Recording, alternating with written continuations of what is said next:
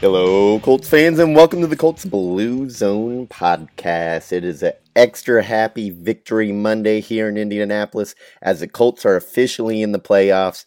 My name is Joe Hopkins, and joining me virtually is Mike Chappell. Today we're going to recap the Colts' postseason clinching win over the Jacksonville Jaguars.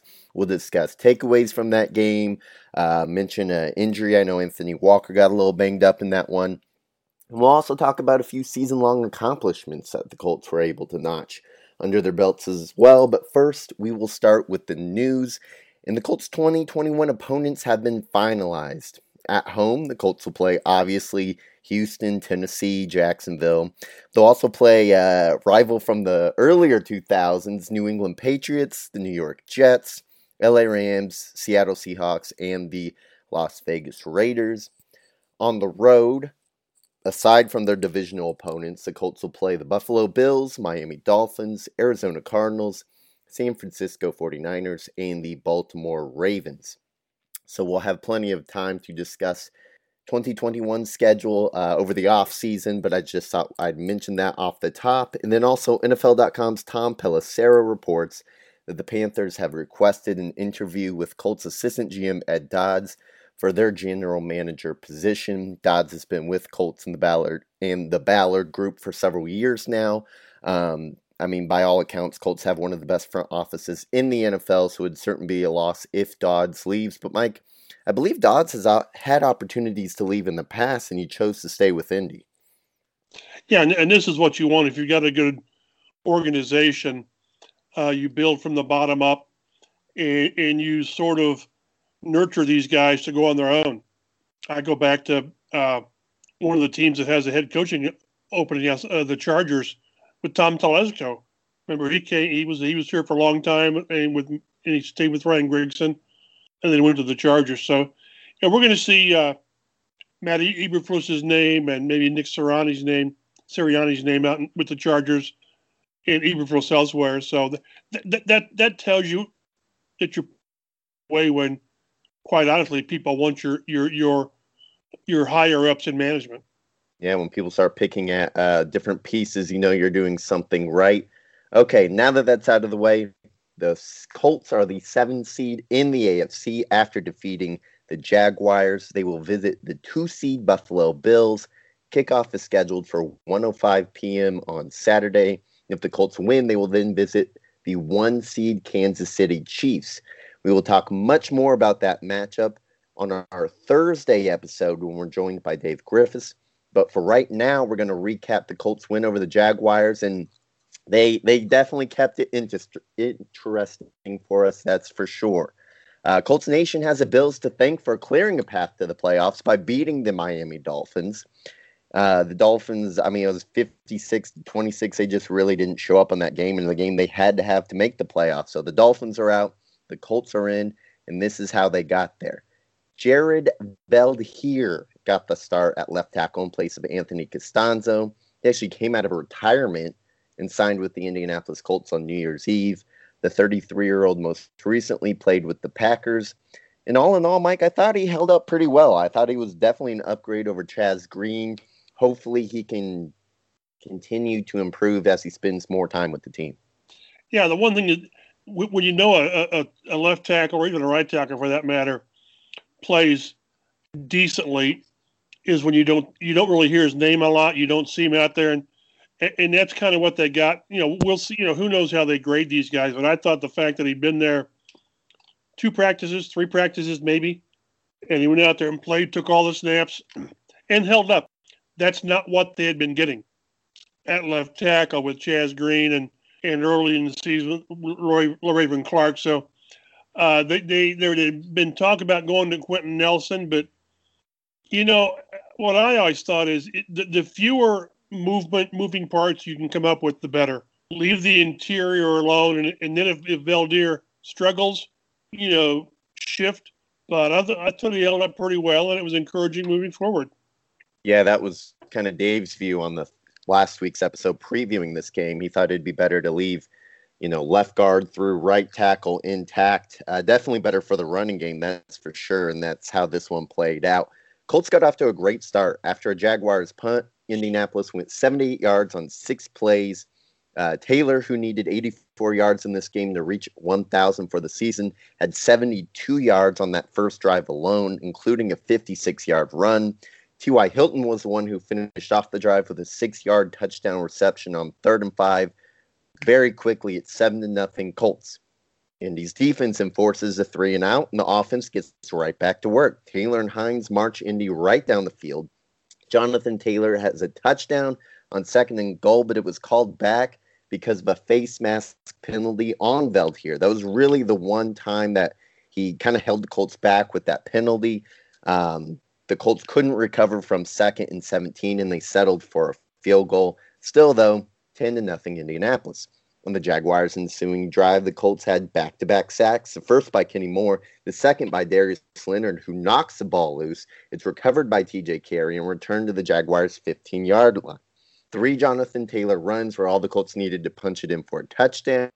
Just like that, it's 17-0 Indianapolis. On defense, Colts force another 3-and-out after Buckner has a sack on 3rd and 9. And now Indy's offense can't keep it rolling, though. They had a 3-and-out of their own. Jaguars are now driving in near midfield, but Jacksonville decides to go for it on 4th and 1. Mike Glennon's pass falls incomplete, and the Colts take over on downs.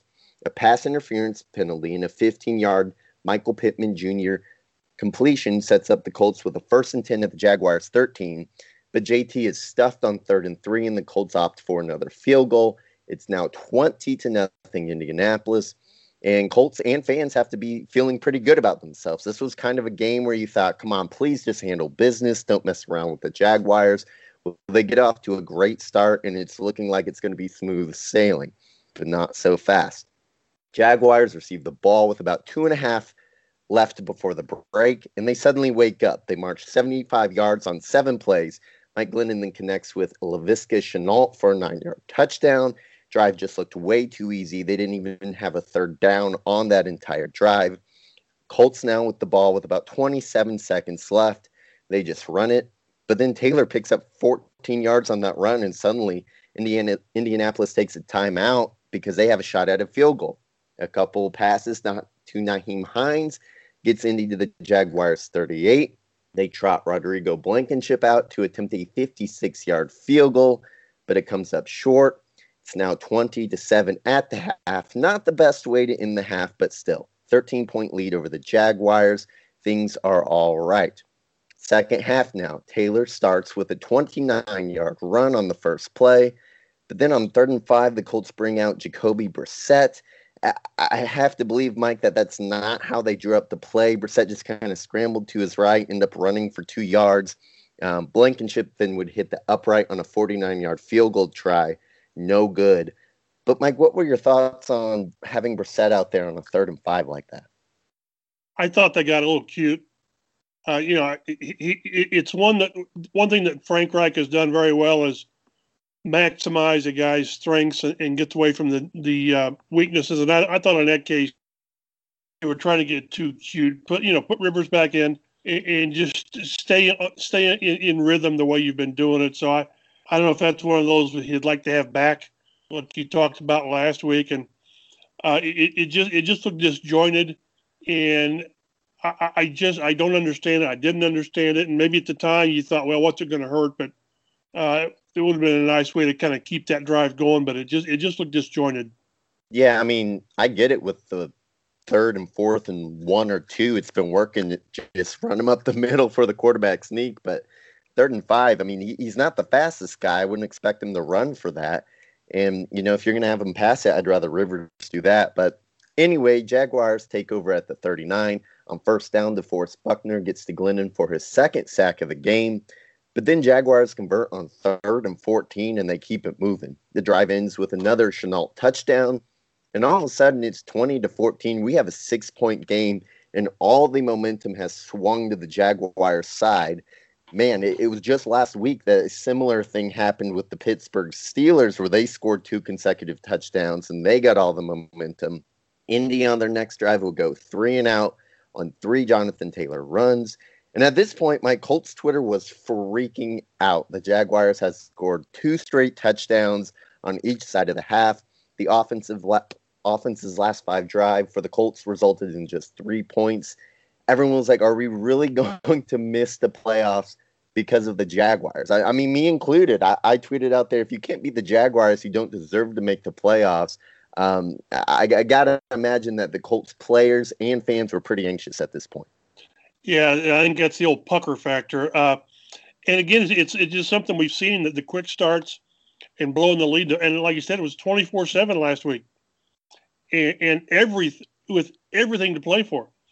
And then you go from 20 up to 2014, and nothing's working offensively. And the defense has given up a couple of, easy scores. Fortunately, the defense got its act together and really put the hammer down. But the offense really never got it going again. Even when they scored at the end, it wasn't like they drove. So, it's a little late in the year, late in the season to say, can you fix it? Because if you can fix it, you'd have fixed it in October. But this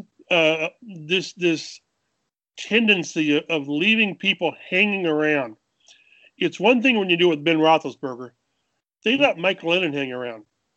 And what that does, when it's 20-14, you're one screwy play away from having your heart ripped out.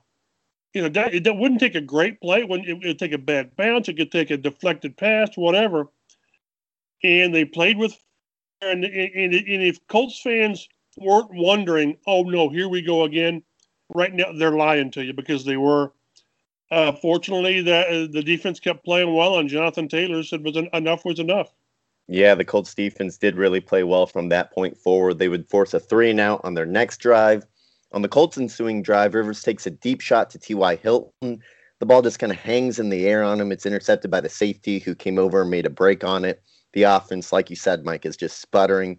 The punters really earned their money in this game, because the next 5 series we go Jaguars punt, Colts punt, Jaguars punt, Colts punt, and then a third consecutive Jacksonville punt. At this point in the game, there's about 4.5 minutes left. The Colts are letting the Jaguars hang around, but a 3-and-out of the Jaguars' previous drive and an 11-yard punt return by Nyheim Hines sets the Colts up with great field position. They start at the 50, and on the second play, Jonathan Taylor makes a linebacker miss in the hole. He breaks a 45-yard run, takes it into the end zone. The Colts' best offensive weapon stepped up when they needed it most. Indy goes for the 2-point conversion to make it a 14-point game, and Hilton hauls it in. It is 28-14 Indianapolis with about 3.5 minutes left. And thank God for that Jonathan Taylor run, because like you said, it's not like the offense put a drive together. It was one great play by Taylor, who, I forget who said it. I was reading a story on Fox 59 and CBS4.com. But that could have been like a 2-yard run. I mean, there were defenders around him. That linebacker should have made that tackle, and he just kind of does like a stutter step. The linebacker tackles nothing but air, and boom, he's gone with that speed. I mean, Taylor looks so good over the last course of the season. He looks comfortable out there. He's reading his blocks. His vision just looks so much better than it did in the first half of the year. Yeah, he now he is what they said he was going to be all along. Just took a little bit of time to get here. He's running strong. He's running with the moves, the speed, the power. And that's what you want now. And again, it was funny. We talked to Nyheim Hines. He said it was like he was back at Wisconsin. He said that was Badger JT. And how many games did he have at Wisconsin like that? A bunch. Was it 30 for 253? So, and again, you wish the offense had been more, I don't say balanced. I don't care about the balance. But the fact they were 3 of 10 on third downs, and Rivers wasn't really sharp. But this is the kind of team that can do something in the playoffs, because defense, if you can get your defense going in a run game, and they've got right now the second hottest running back in the league, and the other one's Derrick Henry. Which has got to be something a little bit new to Colts fans. Back in the day when they made the playoffs every year, it was pass, pass, pass. Hope your defense doesn't give up too much. Hope you get enough out of the run game. A very different built team. I guess that's going to be the case when you no longer have Peyton Manning at the helm. but a very different team. But 11-5 on the year, I would say this is a good season. The Colts are able to run out the clock after stopping the Jaguars on downs to end the game, and they make the playoffs for the first time since 2018. And as far as takeaways now, Mike, got to start with Jonathan Taylor's historic day. You mentioned 253 rushing yards. That came on 30 carries, and that yardage broke Edgerrin James' single-game franchise record. James's mark was 219 yards. Taylor also joins James, Marshall Faulk, Joseph Addai, and Dominique Rhodes as the only Colts to rush for 1,000 yards in their rookie season. Taylor had 1,169 yards and 11 touchdowns in 15 games this year. His yardage is good for third in the NFL behind just Derrick Henry, who we all know the kind of year he's having, 2,000 yards. And then Dalvin Cook had 1,500 just about. Taylor on the year averaged 5 yards per carry. He fumbled just once on 228 touches, which was an issue coming out of Wisconsin. He really cleaned that up. Tom Rathman, the running backs coach, has done a great job with him and all the running backs in Indianapolis. Taylor also had 36 catches for 299 yards and another touchdown. So all around a great year for Taylor. And something that they don't talk about enough, he holds up pretty well in pass protection too. I mean, there's been some times that he's stepped in and taken on a linebacker and protected Rivers, which is great for Indianapolis. Just an all-around great pick, 41st overall. I know that Michael Pittman Jr. went before him, but Taylor's really the guy who's made an impact for the Colts. Yeah, and that's what they told us all along. And obviously the dynamics changed when Marlon Mack went out in the opener. This was supposed to be a tag team, and now it's clear that their backs by committee has been replaced by Jonathan Taylor. Well, Nyheim Hines, what did he have, 2 carries yesterday? Yeah, 2 carries, several catches, which is kind of what his role was going to be anyway coming into the year. But the running game is Jonathan Taylor. Oh, yeah. 37 carries, 30 of them by Taylor. And 2 of those 37 were kneel downs by the quarterback. So this is what they envisioned. And I think what's encouraging is Taylor doesn't look like he's wearing down at all. You talk about the rookie wall and all that. Well, the fact that he didn't have the super heavy loads early in the season. Remember back in, was it week 9 and 10, whatever it was, when he had, I'll go back and look at it, was it 19 carries in 2 games? And really didn't, that's when he had the fumble against Baltimore. But he's really coming on strong, and that's what you want. Injuries, this is the game of attrition. You lose players. But when your bread and butter is your strength going into the playoffs, you have to be encouraged. Yeah, and I do think it is worth mentioning, we talk about how Taylor is a running game. Jordan Wilkins missed this game. He was placed on the COVID list, the Colts announced on Sunday. So hopefully that was just a close contact, not a positive test, and he's able to return soon. Because heaven forbid something did happen to Taylor, you want someone else behind besides just Nyheim Hines back there. But anyway, we'll get more updates as that goes along in the week. You can follow us for updates throughout the week on Twitter at Colts Blue Zone, where we'll keep you updated on everything regarding the Indianapolis Colts. Another takeaway from this game is that passing game continues to struggle without Anthony Castonzo. Although the offensive line didn't give up any sacks in this one, Rivers had just 164 yards. He was 17 of 27 passing, 1 touchdown, also had the interception. If we include the Tennessee game when Castonzo left early, Phillip Rivers has a 85.1 passer rating in the 5 games without Castonzo. That's compared to a 104.2 passer rating with Castonzo this season. So, Mike, that just goes to show how big of an impact Castonzo has on this team. Yeah, that'll be interesting to see how that plays out. Because when we talked to Jonathan Taylor last night, he said Buffalo was going to say, well, that was the Jaguars he ran against, and he won't do that against us. So they're going to do whatever they can to limit Taylor's effectiveness and make the Colts throw the football. And that's where Rivers has to be. This is the playoffs, the one and done. You've got to be able to. You can't get by 7. I don't see any way they approach Buffalo successfully if Rivers goes 17 for 27 for 164. He needs to be more effective, more reliable, and still have that running game to lean on. Yeah, that's not going to be enough to keep up with Josh Allen and the Bills offense, who just looks fantastic right now. But we'll have more on that on Thursday.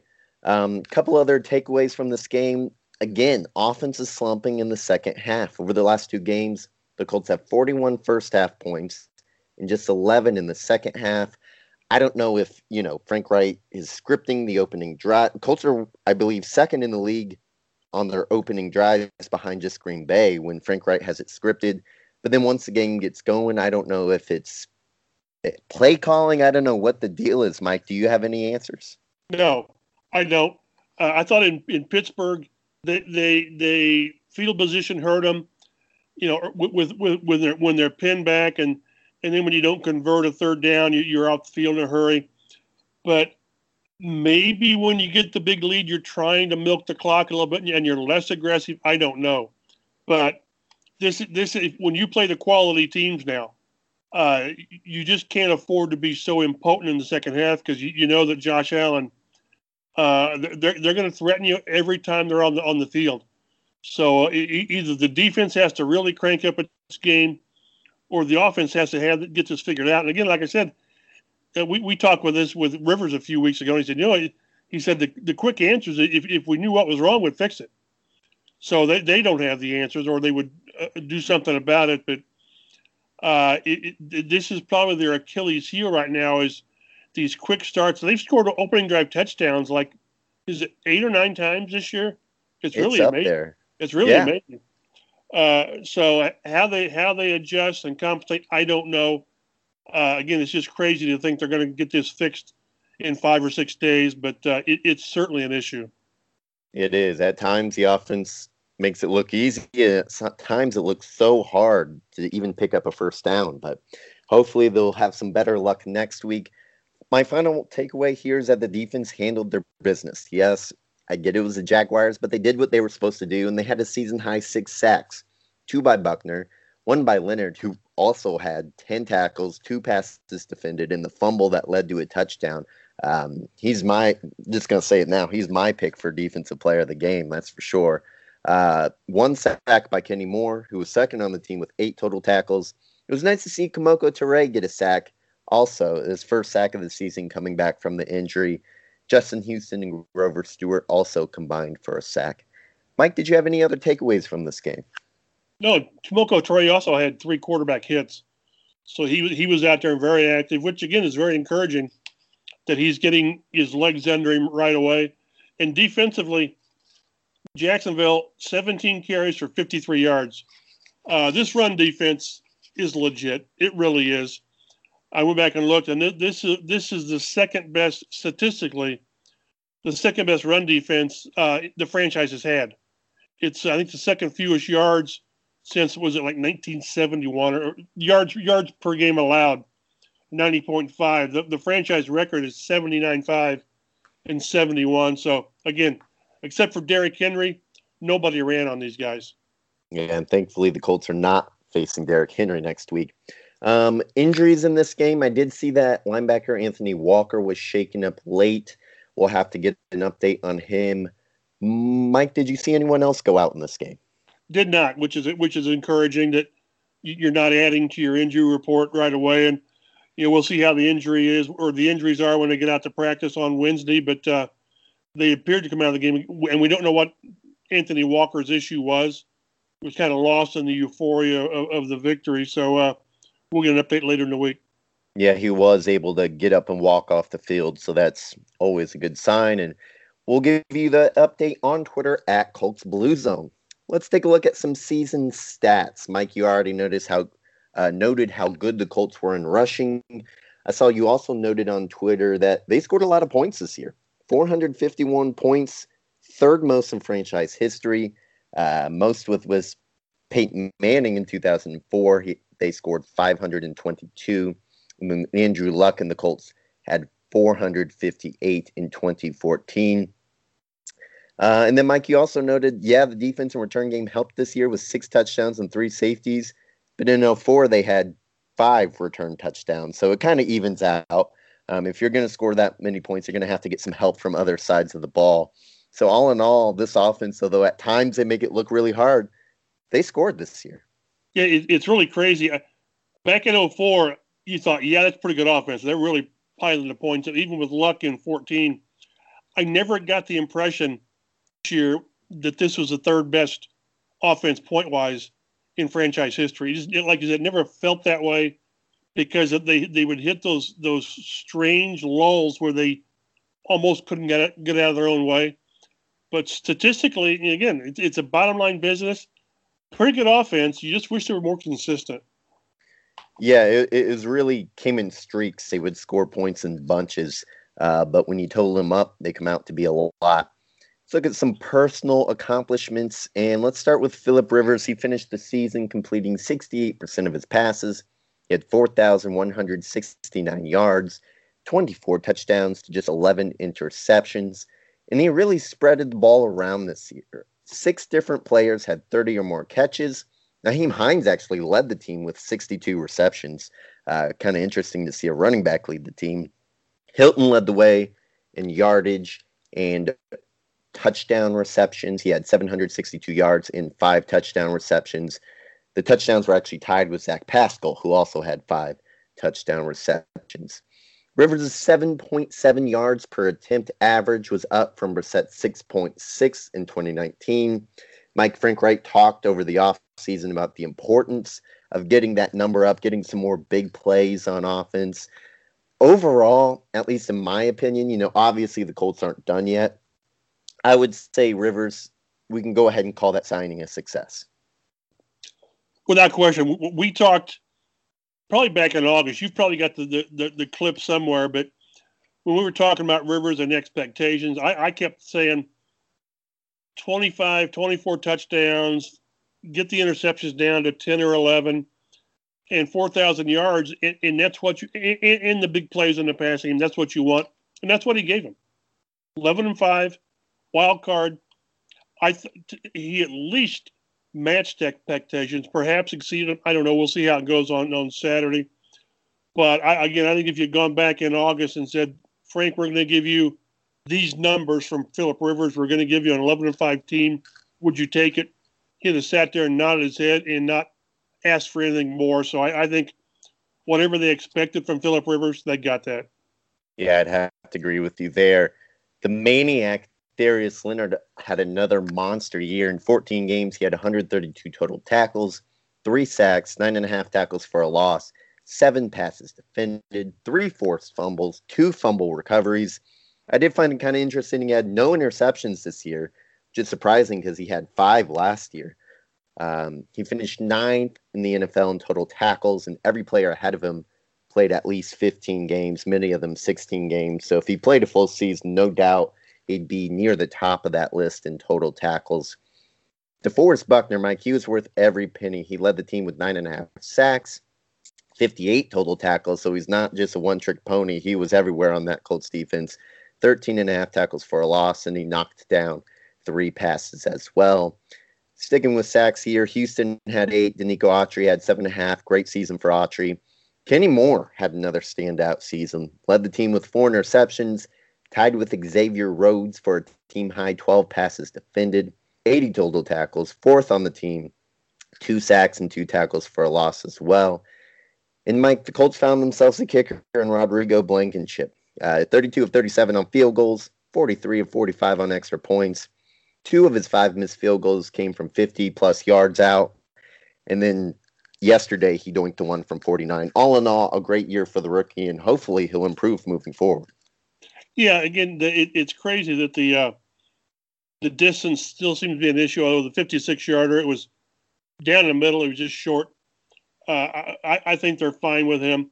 Going back to Buckner, how many times have we seen a team make such an investment in the offseason? In this case, a trade with the 13th pick and then $84 million, and it not working out. I mean, a lot. And here's one where they said, this is the position that drives our defense. This is the guy we want. What is DeForest? 26. So this is the kind of defensive cornerstone that you build around. And he was if Philip Rivers matched expectations, DeForest exceeded him. And when that happens, you're doing you're living right and you're doing things correctly, and he should be a mainstay for the next 4 or 5 years. Oh, yeah. Shame he didn't make the Pro Bowl. Hopefully we'll get him in next year. Mike, I was so excited with the game, I forgot to do players, offensive and defensive players of the game, so I guess we'll close out the show with that. On offense, I think it's pretty obvious who you got. It's anybody that runs for 253. That was, what was it, tied for the 9th most in NFL history, tied for the 2nd most by a rookie ever. And the only one that's ever rushed for more as a rookie was Adrian Peterson, who ran for 296. So very impressive because, again, this is a franchise that's got 4 running backs in the Hall of Fame. 4. And Edgerrin James never approaches, and that's not a knock on Edgerrin. It's to put Jonathan Taylor's game in perspective. And defensively, it's got to be DeForest, I think. It's so disruptive. If you want to go with Darius Leonard, you can. But in big games, your big players, your playmakers step up, and that was the case yesterday. Yeah, I mean, Buckner's right up there. He had the 2 sacks. He got pressure throughout the game on Mike Glennon. I went with Leonard just because he seemed to always be around the ball, and his sack led directly to Colts points, which ended up, at the time you thought we might blow him out by 40, but that touchdown ended up being really big in that game. There's no wrong answer either way, obviously. But that'll do it on the Colts Blue Zone podcast today. Again, my name is Joe Hopkins. Mike Chappell is with us. And on Thursday, Dave will join us as we preview the Colts playoff matchup against the Buffalo Bills. Thanks for listening, and we'll talk to you next time.